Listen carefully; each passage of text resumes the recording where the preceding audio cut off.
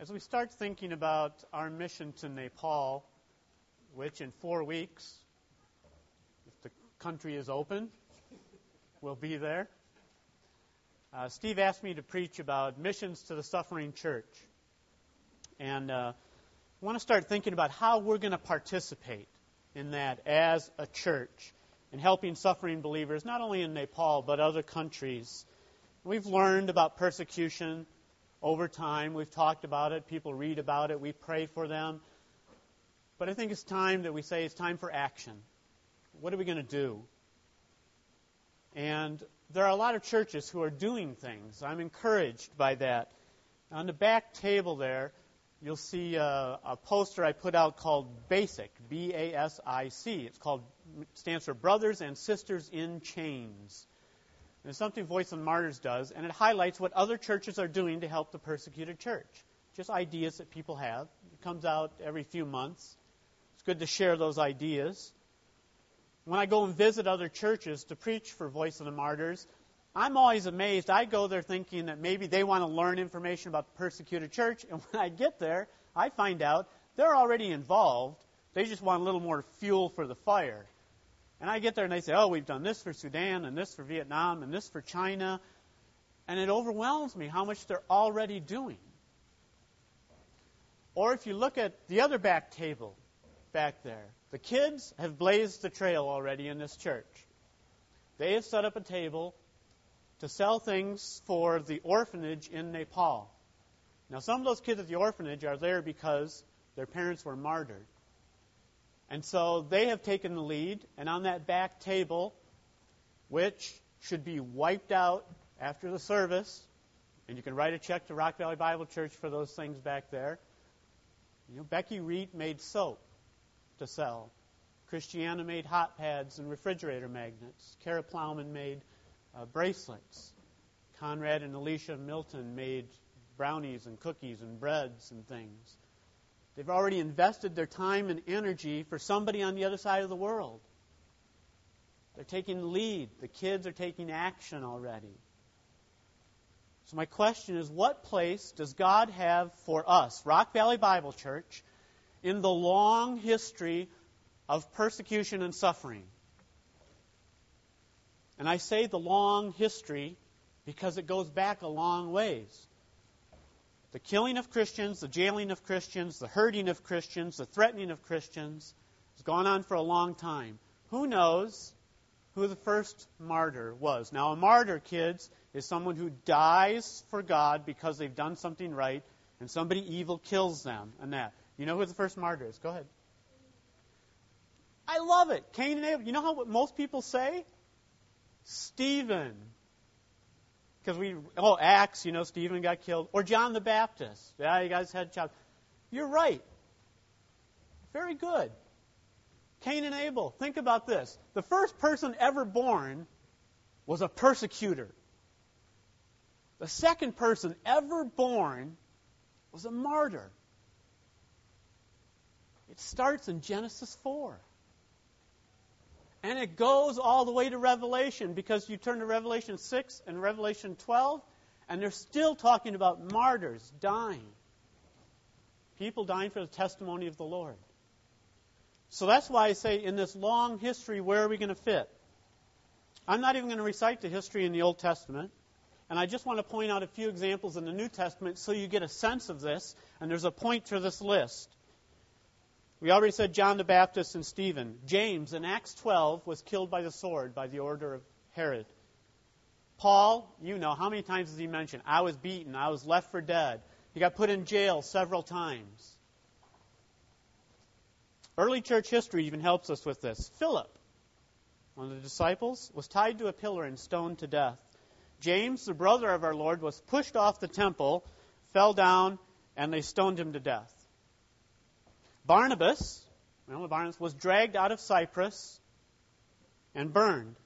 Mark, who wrote the Gospel of Mark, was in Egypt, and he was dragged to his death.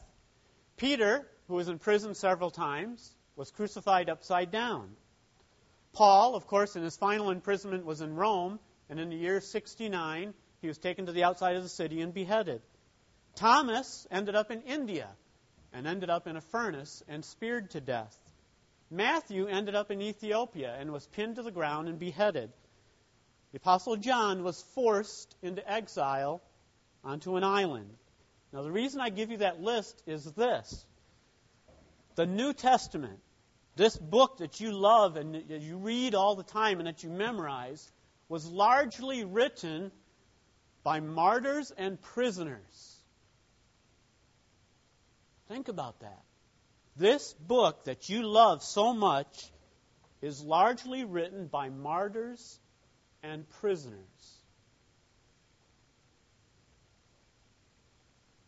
All these sufferings that we read about in the Old Testament and the New Testament and early church still go on today as we meet.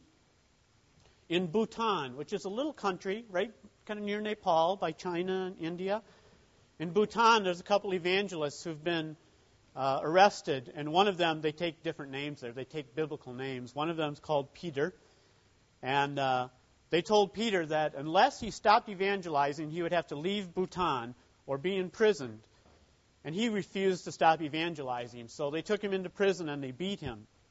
And he said about this, "I knew Jesus was there during the beatings. I was happy and joyous despite them, because I remembered the sufferings of Christ. He suffered much worse than I did." That happened within the last few months. Or his friend Jonathan was subjected to beatings because he refused to renounce his Christianity when the interrogator came to him and said, "You are from a good Bhutanese family. You're supposed to be a Buddhist."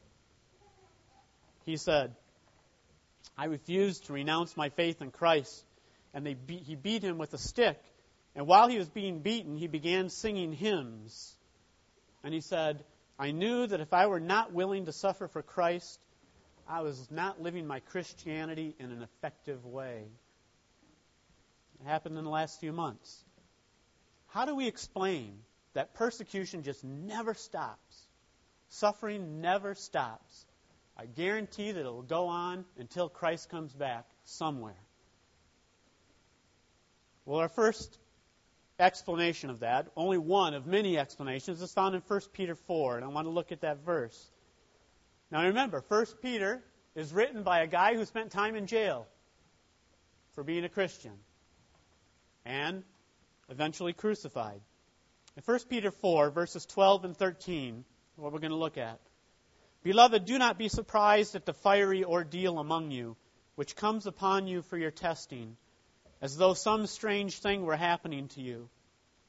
But to the degree that you share the sufferings of Christ, keep on rejoicing, so that also at the revelation of His glory you may rejoice with exultation." Now notice first, he's writing to them about a fiery ordeal. Now kids, an ordeal is probably not a word you use a whole lot. An ordeal means a really difficult time, a really hard time. And he calls it fiery because it hurts. It's not real fire, but he called it fiery because there's some pain involved. Well, what is this ordeal? If you just look at the very first verse in 1 Peter, chapter 1, verse 1, he says, "Peter, an apostle of Jesus Christ, to those who reside as aliens scattered throughout Pontus, Galatia, Cappadocia, Asia." What did they get scattered for? Same thing they got scattered for in Acts chapter 8. Saul was breathing threats. Persecution started against the church. And it says the people of the church were scattered. And when they were scattered, they went about preaching the good news to the other areas they were scattered to. That's what's happening to these people Peter's writing to. They were scattered from persecution. Look in chapter 2, verse 19 and 20. He continues that theme. "This finds favor if for the sake of conscience toward God a man bears up under sorrows when suffering unjustly. What credit is there if you sin and you're harshly treated and you endure it with patience? But when you do what is right and you suffer for it, you patiently endure it, this finds favor with God." So he's addressing their suffering. He does it again in chapter 3, verse 14. "But even if you should suffer for the sake of righteousness, you are blessed. Do not fear their intimidation and do not be troubled." And verse 17, "It's better if God should will it that if you suffer for doing what is right, rather than for doing what is wrong. So they are suffering for Christ. That's the theme of the whole book of 1 Peter. Probably because they've been sent to jail, probably because they lost their possessions, they lost their home. Some of them may have been killed.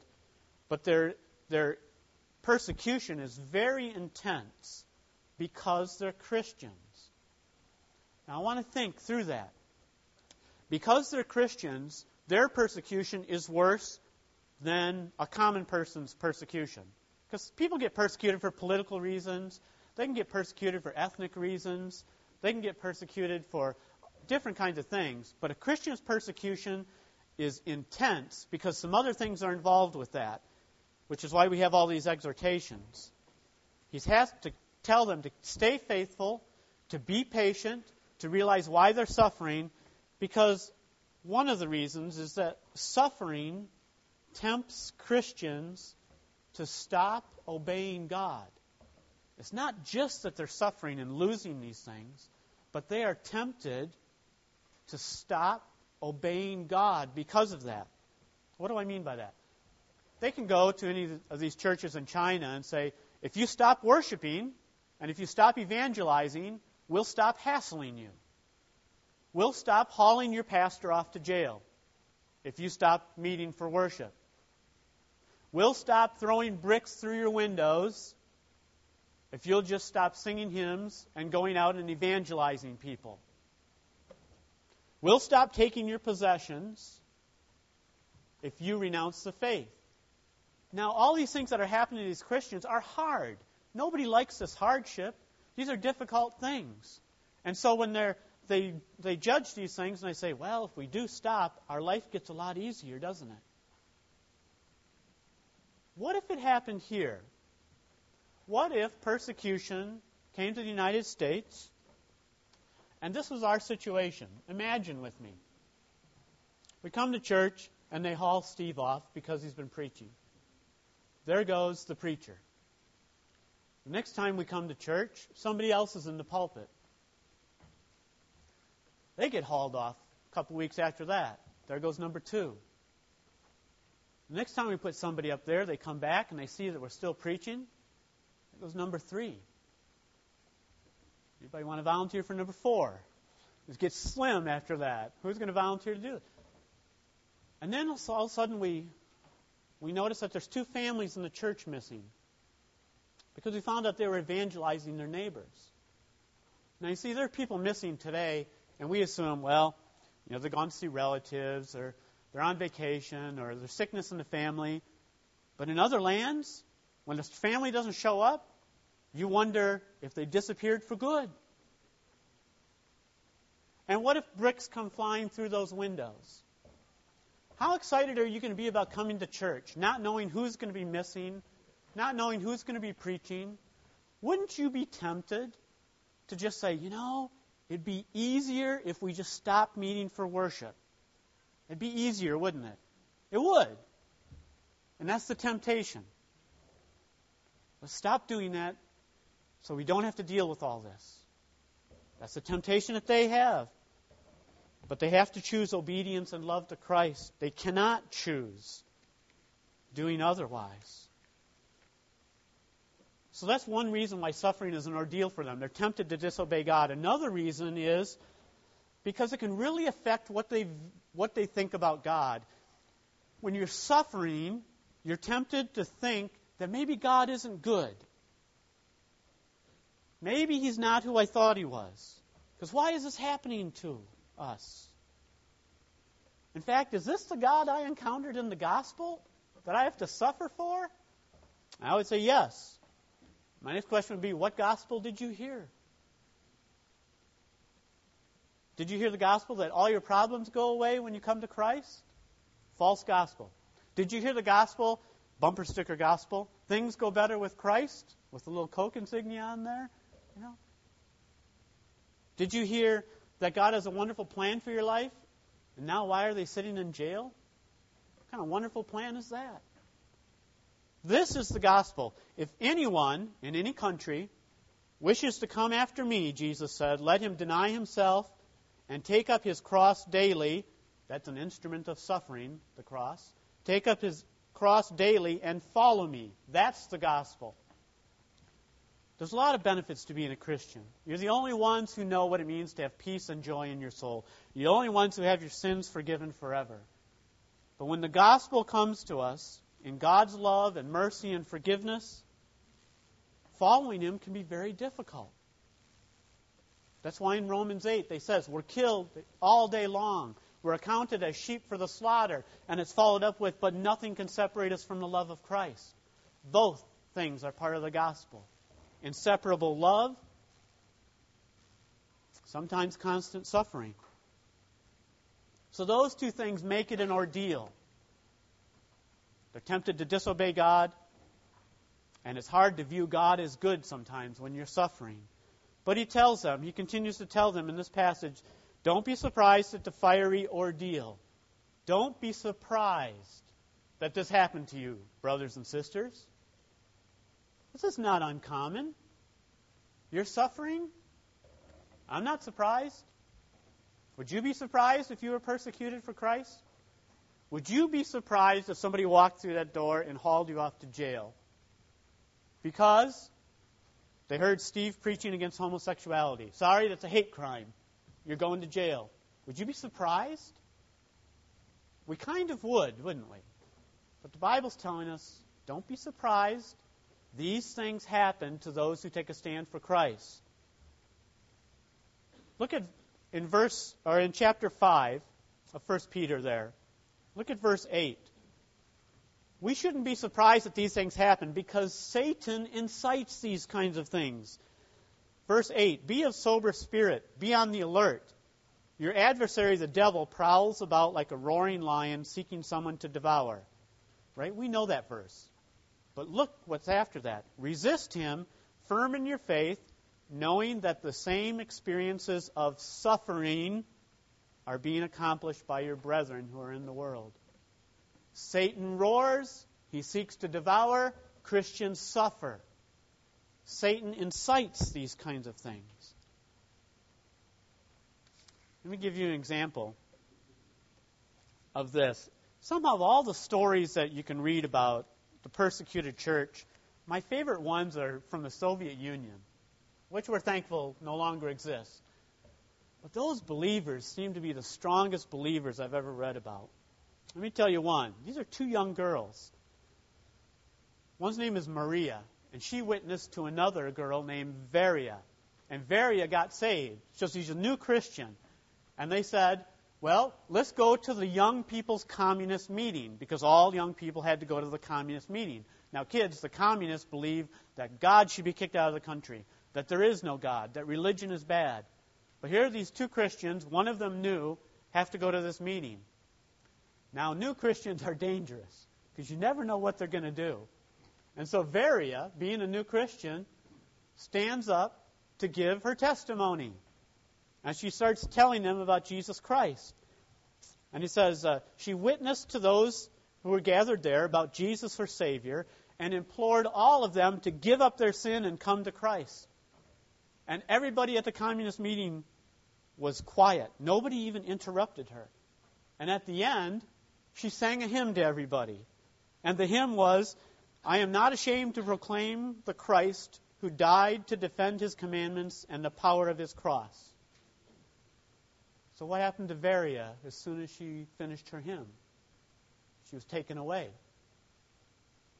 And Maria didn't see her for months, had no idea where she was, until she got a letter. And where does that letter come from when you're in the Soviet Union? Siberia. Siberia, all ice, snow, desolate prison camps. Varia ended up in the prison camp. And listen to the letter. She says to Maria, my heart praises and thanks God that you showed me the way of salvation. Now, being on this way, my life has a purpose, and I know where to go and for whom I suffer. I desire to tell and to witness to everybody about the great joy of salvation that I have in my heart. Who can separate us from the love of Christ? Nobody and nothing, neither prison nor suffering. The sufferings that God sends us only strengthen us to have faith in Him. Then she says, Here there are many in this prison who believe in Christ. More than half of the prisoners are believers. We have some great singers, and we have some great preachers here. In the evening, we all gather after our heavy work, and we pass the time in prayer. With Christ, there's freedom everywhere, and I've learned many beautiful hymns. All our brethren greet you, and we're glad that your faith in God is so powerful that you praise Him in your sufferings unceasingly. See, Satan uses communism to try to devour the Christians, and what happens? They get put in jail, and they glory in their sufferings. They're having church in jail. Satan uses Islam to produce hate against Christians. And what happens? People get converted, and they see what the stand is. Satan uses Hinduism to get rid of the one and only true God and to get a multi-God religion. It says, your religion is foreign, and so they persecute the Christians. Satan's trying to devour people all the time like that. That's what it says, that the same experiences of suffering incited by Satan are experienced by all your brethren in the world. So don't be surprised that you suffer. Satan does those kind of things. Secondly, don't be surprised if the world hates you. There are several verses that say that, but none as plain as this. In 1 John 3, verse 11, John says, this is the message which you've heard from the beginning. In verse 13. Do not marvel, brethren, if the world hates you. Do not be surprised if the world hates you. Why is that? Well, the two verses before it go like this. This is the message you've heard from the beginning, that we should love one another, not as Cain, who was of the evil one, and slew his brother. And why did he slay him? Because his deeds were evil and his brothers were righteous. Isn't that the dividing line? Isn't that a great reason why we're not surprised that Christians suffer? Because Christians expose sin. Just like Abel's righteousness exposed Cain's evil, Christians' lives expose the sin of those who are around them. It's not strange that the world hates holiness, is it? It's not strange that the world hates righteousness. It's not strange that the more we become like Christ, the more they hate us. We show that the world is in disorder. True religion shows that dead religion is just that, dead. And they hate that. It pricks their conscience. And when unbelievers can't endure it anymore, when they hate that righteous example, when they can't endure it anymore, their anger flares up. And then they take it out on the Christians. And they're mean to them. And they persecute them. If they could get rid of the Christians, they would. Then they would have liberty to sin. So we're not surprised that the world hates us because they hate holiness. We're also not surprised because what's the clear mission of Jesus when He came? We know that He came to seek and save the lost. But there's more. In Matthew 10, He says, do not think that I came to bring peace on the earth. Now wait a minute. All the Christmas cards that I get say, Prince of Peace, goodwill, peace on earth. Those things are true. I'm just saying that's not the whole picture. Here Jesus is saying, I didn't come to bring peace on the earth. I came to bring a sword. And swords are weapons. And swords divide things. And so He says, I came to set a man against his father, a daughter against her mother, a daughter-in-law against her mother-in-law. A person's enemies will be members of his own household. That is not the James Dobson view of marriage and family. You know, we're not supposed to have enemies in the household. Things are supposed to run really smoothly. And Jesus is the cause of that? Why is He the cause of that? Because after that He says, if you love your mother and father more than me, you're not worthy of me. You love your children more than you love me, you're not worthy of me. Those kind of truths divide the family. You say, why are you going to church? Why do you read the book? Why do you do this? That's not what our family does. and there's division. My favorite story, and I think I told this to you about 4 years ago, so most of you didn't hear it, about division in the family, and this verse that Jesus Christ came to bring a sword, was a girl named Munira from Tajikistan. That's an old part of the Soviet Union. And she's 19 years old in a Muslim family, and she got saved. And she started sneaking out to go to the church services. And she kept her Bible under her bed and reading it secretly because her Muslim family wouldn't have approved of that. And one day her family came to her and said, "We have arranged your marriage," that's right, to a Muslim. And now she had to make a decision. So she said, "I cannot. I've become a Christian." Family is in shock. Her grandfather takes his cane and starts beating her until he has an asthma attack. And then her father picks up and starts beating her. And they sent her to her room, and they kept her there for 6 weeks, and they brought the mullahs, the Muslim teachers in. For 6 weeks they said, "Renounce your faith in Christ. You're a fool. Your family's Muslim. Islam has been your religion forever." And they pressured her. Finally, her father brought her down and said, "We need to make a decision, Munira. What are you going to do?" And she wouldn't respond. And so he started beating her. And he said finally, "Munira, I need you to choose between your family or Jesus." Now, that's a big guilt trip to put on a kid. What's it going to be? Us, the people who raised you, the people who loved you, people who care for you? Or is it going to be Jesus? And while beating her and asking her that question, she responded, "I choose Jesus." And so he wrapped her up in a blanket, took her out to the car, and was intending to bury her alive until he remembered that this was a Muslim holy day and he was not allowed to sin. So he let her go back up to the room. She eventually escaped and went to live with some Christian friends, and eventually went to Bible college for the purpose of being a missionary to where? Tajikistan. Back where it all started. See, that's suffering caused by the clear mission of Jesus to divide the family. And so Munira is not surprised. That's why Peter says, don't be surprised at this ordeal. This is what happens to Christians. One more reason why they shouldn't be surprised. In this verse, he says, "Don't be surprised at the fiery ordeal among you, which comes upon you for your testing." It's a test. God does test us. He does. A lot of ways, especially with suffering. In Acts 4, when Peter and John were preaching, and they brought them back, and the religious leaders said, they flogged them and said, "Stop teaching in this name." They said, "Whether we should obey God or man, that's for you to judge. We're going to obey God."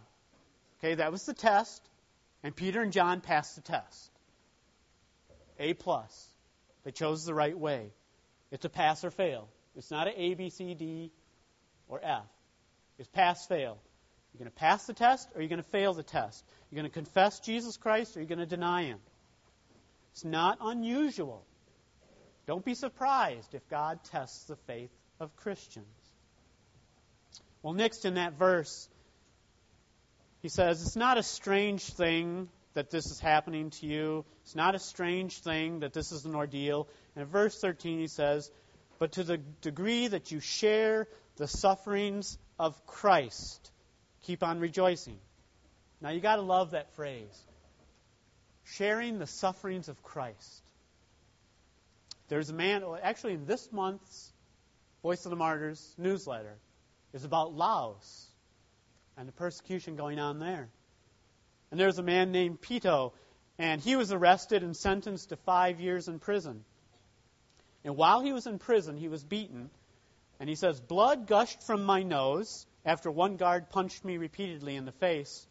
In spite of this, I would often sing songs, and other inmates would ask me, 'Why aren't you sad?' I told them, because I sing because Jesus is in my heart. And I'm joyful because I have experienced a small part of His sufferings." That's what it says here. To the degree that you share the sufferings of Christ. Is that a privilege or is that scary to you? Would you like to share the sufferings of Christ? We've got to get to the point where we go, yep, I would. Even though it's scary. John 15:20. What did Jesus say to them? If they persecuted me, they will what? Persecute you. Of course. They persecuted our Savior. They persecuted our Lord. It's not strange that they would do that to us. Hebrews 12:3. He says, consider him, Jesus, who has endured such hostility by sinners against himself, so that you may not grow weary and lose heart. He's telling these Christians, look, Jesus suffered. Jesus was persecuted. Jesus was treated unjustly. Share in his sufferings. Share that. He tells them, in light of this, sharing the sufferings of Christ, that they can keep on rejoicing. Keep on rejoicing so that the revelation of his glory you may rejoice with exultation. He has to let them know that you're going to endure suffering for a while, but don't quit. Don't deny. Hold on. Because when you finally see him, it will be great. See, that's the carrot that he's holding out there. Share the sufferings of Christ. Keep on rejoicing because the revelation of his glory is going to come sometime to you. You're going to see him. A very famous story about that. And if you've heard the story, we're going to talk about the implications of this, are the two Chinese girls who were arrested and in prison and awaiting their execution because they refused to deny their faith in Christ. And another prisoner who was there who was released, recounted the story and brought the story out. And she said, I watched these two girls getting ready for their execution, and their faces were pale, because that's hard, but beautiful and sweet. Humanly speaking, they were fearful. But the two girls had decided to submit to death rather than renouncing their faith. So, the two guards were on either side of them, and their executioner came out with a pistol in his hand. Does anybody remember who the executioner was? Have you read the story? The executioner was their pastor. He had been sentenced to die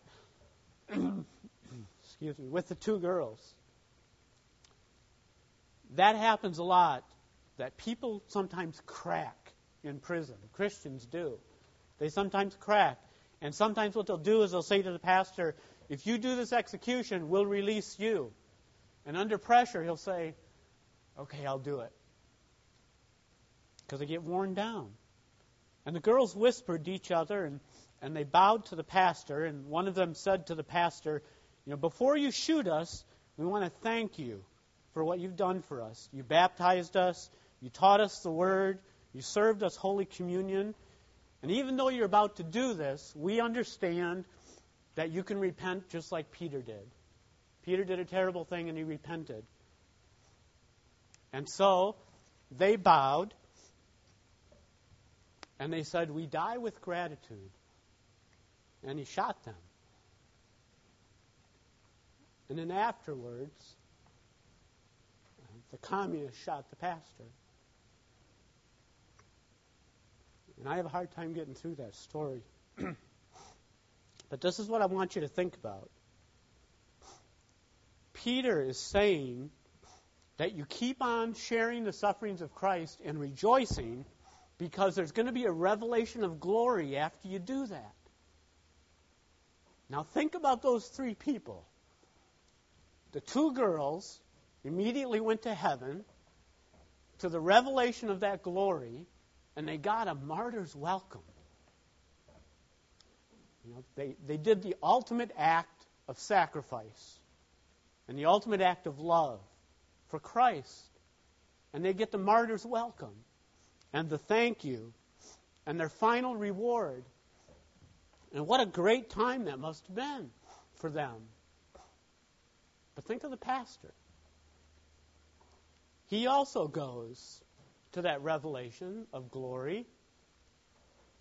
And I don't know how that works, and neither do you, since none of us have ever died before and gone through it. But imagine if your last act was pulling that trigger, and now you get to see Christ. Aren't you going to be kind of ashamed?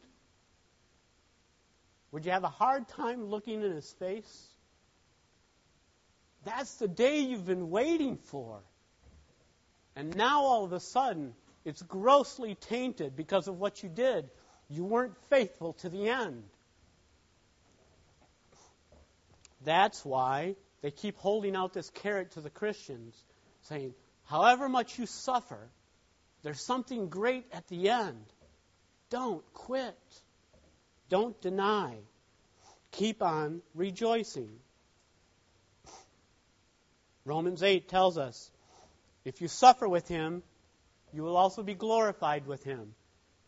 Now, Richard Wurmbrand, this is kind of a funny story because I need one right now to get back on track. Richard Wurmbrand, who started the Voice of the Martyrs, was in jail for 14 years. And he would constantly be reciting Scripture as long as he could remember it and preaching sermons to himself because he was in solitary confinement. And he had this door where there was just a little peephole where the guard could look through just to check on him. He said, one day I was standing there and I was meditating on Luke chapter 6, I think it was, where it said, when you are persecuted, in that day, rejoice and leap for joy. And he said to the Lord, Lord, I've been remiss.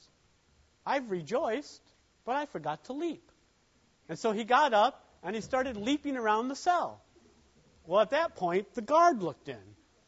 And he sees this guy jumping around the prison cell. Now, lots of people go insane in prison. And so the guard opened it up and said, don't worry, we will increase your rations. And instead of getting one piece of bread a day, they brought him a loaf and milk and cheese because they thought he'd gone insane. But Richard Wurmbrand was taking it literally, wasn't he? Leap for joy. I guess I'll hop about.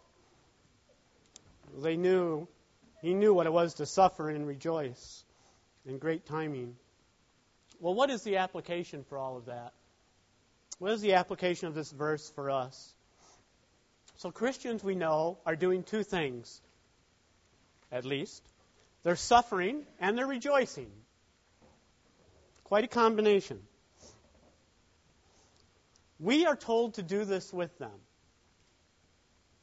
In 1 Corinthians 12, verse 26, you know these words.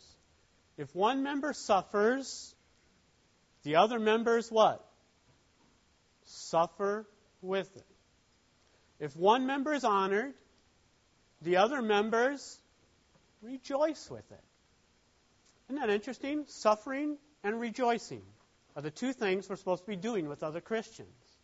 How perfect a fit with the persecuted church.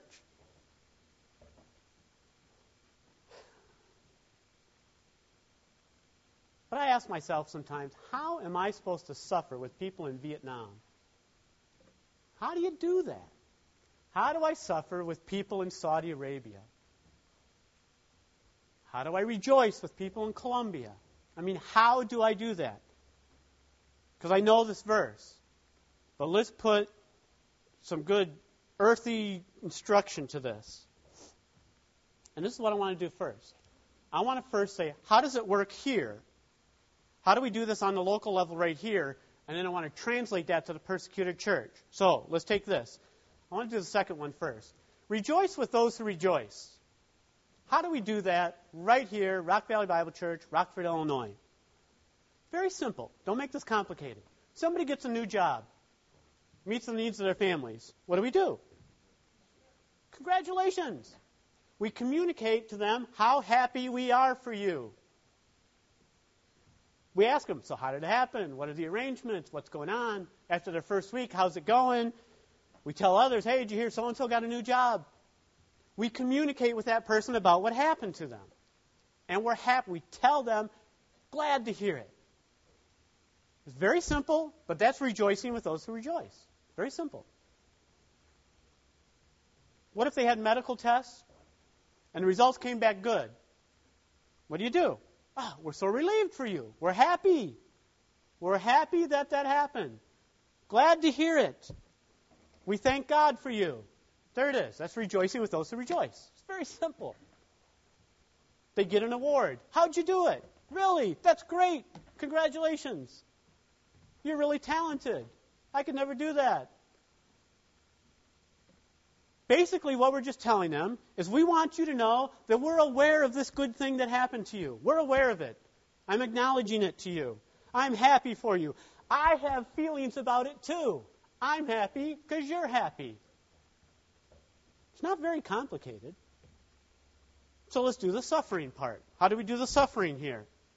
If they're sick, well, what happened? What are the details? How are you feeling? What's the symptoms? We ask, we get the information. Then we tell them, what do you need? Can we help you? I'm sorry that you're sick. We tell them that we feel bad because they're feeling bad. And we pray for them. It's not hard. It just takes some communication. That's all. How about the loss of a loved one? We all have experienced that, and we will continue to experience that. That's a tough one to deal with. They lose a loved one. We tell them our sympathy. We acknowledge them. That must be hard. I'm sorry that happened. We have feelings about this for you. When my dad died, it was a sad time. And a couple of people at church, we weren't going to this church, a couple of people at church came up and tried. My dad was an unbeliever, okay, so he went to hell. And a couple of people at church came up and said, well, maybe he got saved at the last hour, or maybe he had a deathbed conversion in that. And I appreciate that. They're trying to comfort me. They're trying to find something good in a bad situation. But you know what? It would have been better if they just would have said, you're sad? We're going to be sad with you. That's it. It's not hard. That's all. So, let's take that very simple process and let's apply it to the suffering church. This is what they need to know. Let's just do the same things. They need to know we are aware of your suffering. We know you're suffering. You're not alone. It's very important. Suffering alone is terrible. And if we can communicate to them that they're not alone, this will help them. When I went to Vietnam to smuggle the Bibles to the Hmong tribe, when we met the pastors in that room and delivered the Bibles to them, we were told, no touching in Vietnam, don't touch people. They all lined up, 16 of them, and gave us a hug, one after another. 16 hugs. They hugged us. And I asked the translator afterwards, I said, I thought you said there was no touching in there. I said, were they just so thankful for the Bibles? She said, no. They're thankful for the Bibles. They were really thankful that you came from the other side of the world to visit them. That was the big thing. That you showed up. Because we weren't very talented. We just hauled Bibles in suitcases. We didn't do anything else for them. But we showed up. And they loved that. And so we need to communicate to the persecuted church. We know there's something that's going on, what's going on with you, and we understand that it hurts. We feel bad for you. That knowing about what's going on, I want to read you a verse in 2 Thessalonians. Chapter 1, verse 4, he says, after thanking God for the Thessalonians, Paul says, we ourselves speak proudly of you among the churches of God. And what do they talk about? Your perseverance and your faith in the midst of all your persecutions and afflictions which you endure.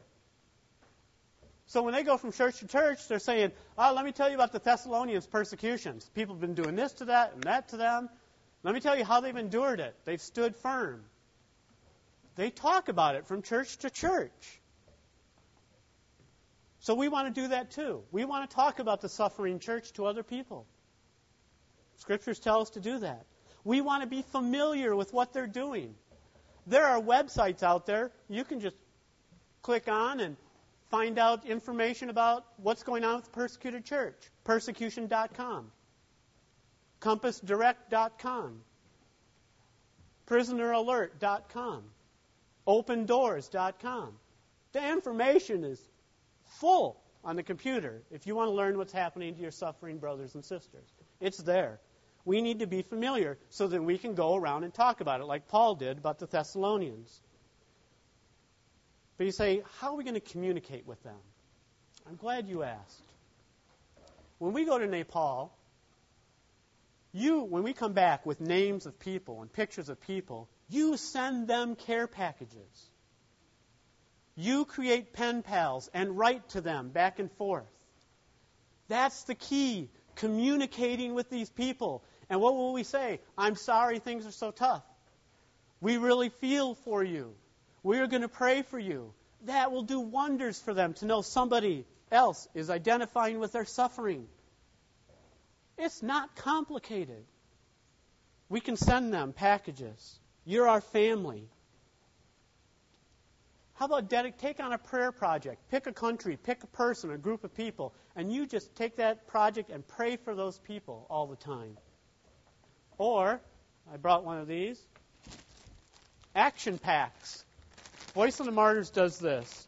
You can stuff this thing full, and this isn't full yet, of soft things, and it's kind of one of those compressed things. You can keep pressing, and that's how you get a whole bunch of stuff in there.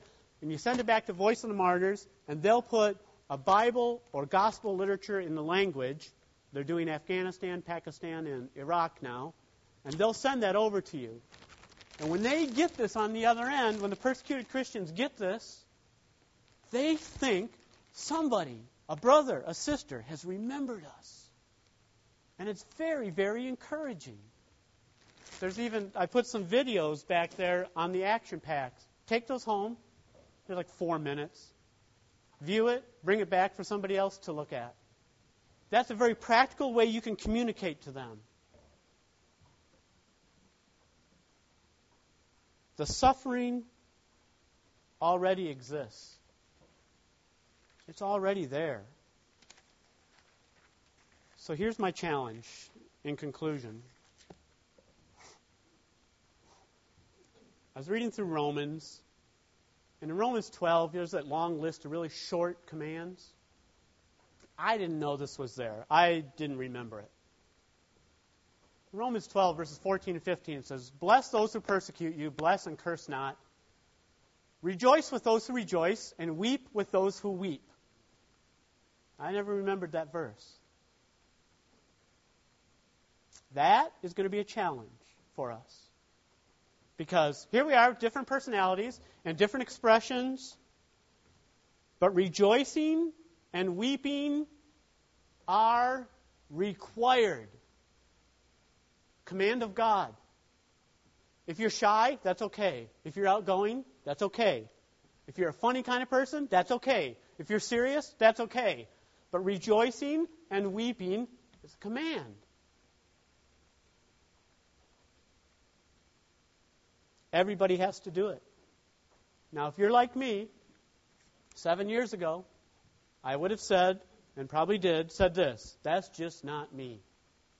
I'm not wired that way. Just kind of even Steven there. It's kind of flat. Some of you might say, well, I don't want to be too emotional of a person. Frankly, neither do I. But it's not an option. Maybe we'll grow into it someday. Or maybe others are more wired that way than I am. I know those excuses. I've used them. But we would never use those excuses for any other commands, would we? Would you take another command? Don't be anxious for nothing. Well, that's not me. I'm just kind of an anxious person. Be gentle towards one another. Well, I'm not a gentle person, so I can't do that. We don't do that with those commands. You can't do it with this command. It says we have to weep and we have to rejoice. And I want to pray that God will enlarge your hearts and my heart so we can learn to do that. And one last statement. For any unbelievers here, I want to say, does it sound hard to be a Christian? This isn't exactly a sugar-coated message for the unbeliever. Does it sound hard to be a Christian? I just want to say, the afflictions that you would feel in hell forever are nothing compared to the afflictions of Christ. The call of Jesus is this: deny yourself, take up your cross, follow me daily. That's more than the world can offer. You're going to get the love of the Father and the love of the Son. You're going to get a love that's inseparable. You're going to get forgiveness. You're never going to be condemned, and death is going to be conquered. I'd take that over anything. If you're an unbeliever, come to Christ and embrace Him today. Let's pray. Lord, would you enlarge our hearts? We need to learn how to weep with those who weep. We need to learn how to rejoice with those who rejoice. Pray that you would burn in our hearts a passion for the suffering church, that you would help them along never to deny you, that you would help them to feel the fellowship of their brothers and sisters in other places so that they can continue on. Use us, Lord. Use us in Nepal. Use us in other countries to bless your people. Amen.